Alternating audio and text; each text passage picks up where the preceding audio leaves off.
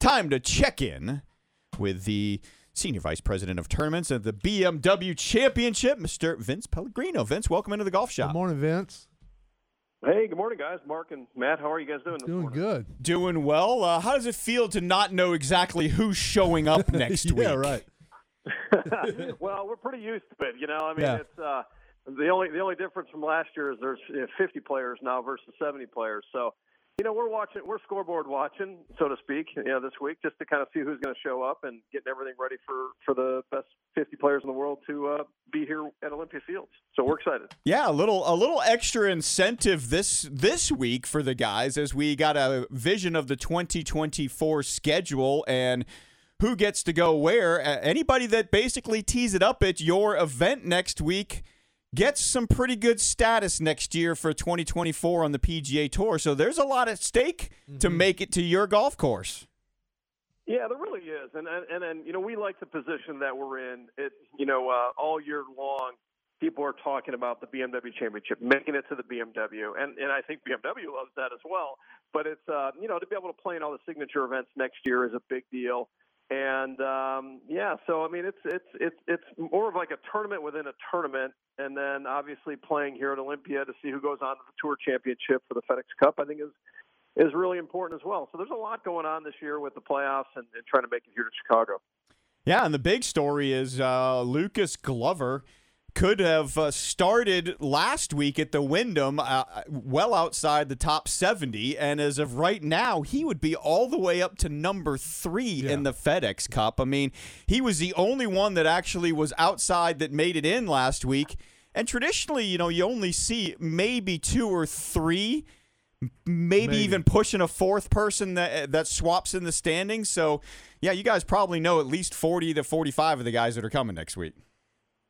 Yeah, and I think that's, the volatility with the increased points in the playoffs makes sense. I mean, if you want to talk about upsets in other sports, and not upsets because, these guys are all incredible players, but upsets from the fact that what their rankings are going into the playoffs, and if you win or have a really high finish, you deserve more points, and you deserve it to make it to the next round. So right. I like that volatility. Listen, when we're making plans for this year's championship, whether it's signage or vehicles or transportation or housing or all the stuff that people don't really know about when they think about running a golf tournament, the stuff that we're doing behind the scenes, we're planning for all 70 players right now anyway. Yeah. So it's there's going to be some guys who are going to be on the outside looking in at the end of this weekend, but we've got a plan for all these guys to be here in Chicago. Vince, I was looking at Olympia Fields online here, and I had no idea that it's been 17 years since they've had a PGA tournament at Olympia Fields. That's crazy. I mean, it seems way more recent than that to me, and the history of this golf course is incredible. I mean, the people that have won there, Furyk in the Open, DeChambeau in the U.S. Amateur, a lot of history there. My question is this. Was it hard for the membership to say yes to this, or do you even know how that went? I don't think it was hard for them to say yes at all. Really? Okay. They've been an incredible partner of the Western Golf Association for a long time with hosting Western Opens. You did miss the 2020 BMW Championship. Yeah. It didn't look like it happened because that was during the pandemic and there was nobody out here. So that was the last time they hosted an event of this caliber was our tournament, but there was no fan. Right. So this is a little bit of a redemption. I mean, the finish that we had at that championship with Dustin Johnson making an incredible putt to go into a playoff with John Rahm, and then for John to make that 66-foot snaking putt across the 18th green. Those were that may have been the best finish in Western Open / BMW Championship history. And unfortunately, there was really nobody here to see it except for a handful of volunteers and officials that were around the 18th green. So, for the club to take on this championship again and, without the pandemic looming over them was really a no-brainer to be able to have people come out and really enjoy this facility, which is absolutely amazing with the caliber of golf they have here, not just on the North course, the Willie Park Jr. design course, but the South course they have as well. The clubhouse is amazing. It's just an incredible facility that has meant a lot to the Western Golf Association and Evan Scholars Foundation in its history. So we're proud to be back, and I know they are as well. Yeah.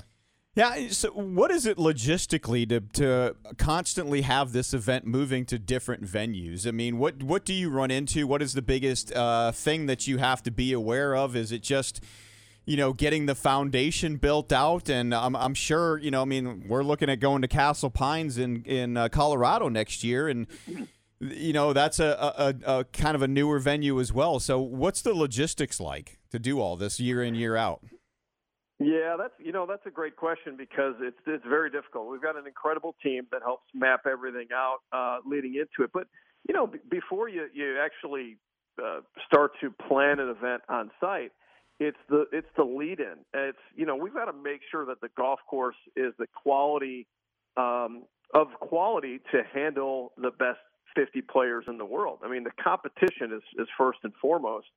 And, a place like Castle Pines and, we're going to Bellerive in a few years. Nice. Obviously, Olympia Fields can hold up to the best players in the world. That's really important. But it's also, the decision by BMW, our title sponsor, does that specific market, like a Chicago or Denver or, Baltimore, where we've been to Caves or St. Louis, is that important to them and to their to their owners and their dealers group? Does it make sense for them to be there? And then, obviously the Western Golf Association, our goal with the championship is to host a first-class quality tournament, but also raise money for the Evan Scholars Foundation. Do we have a presence? Can we work with that market to develop caddying? And that's before we even put pen to paper on figuring out where, the hospitality and parking is going to be. And, I like to say to people, we don't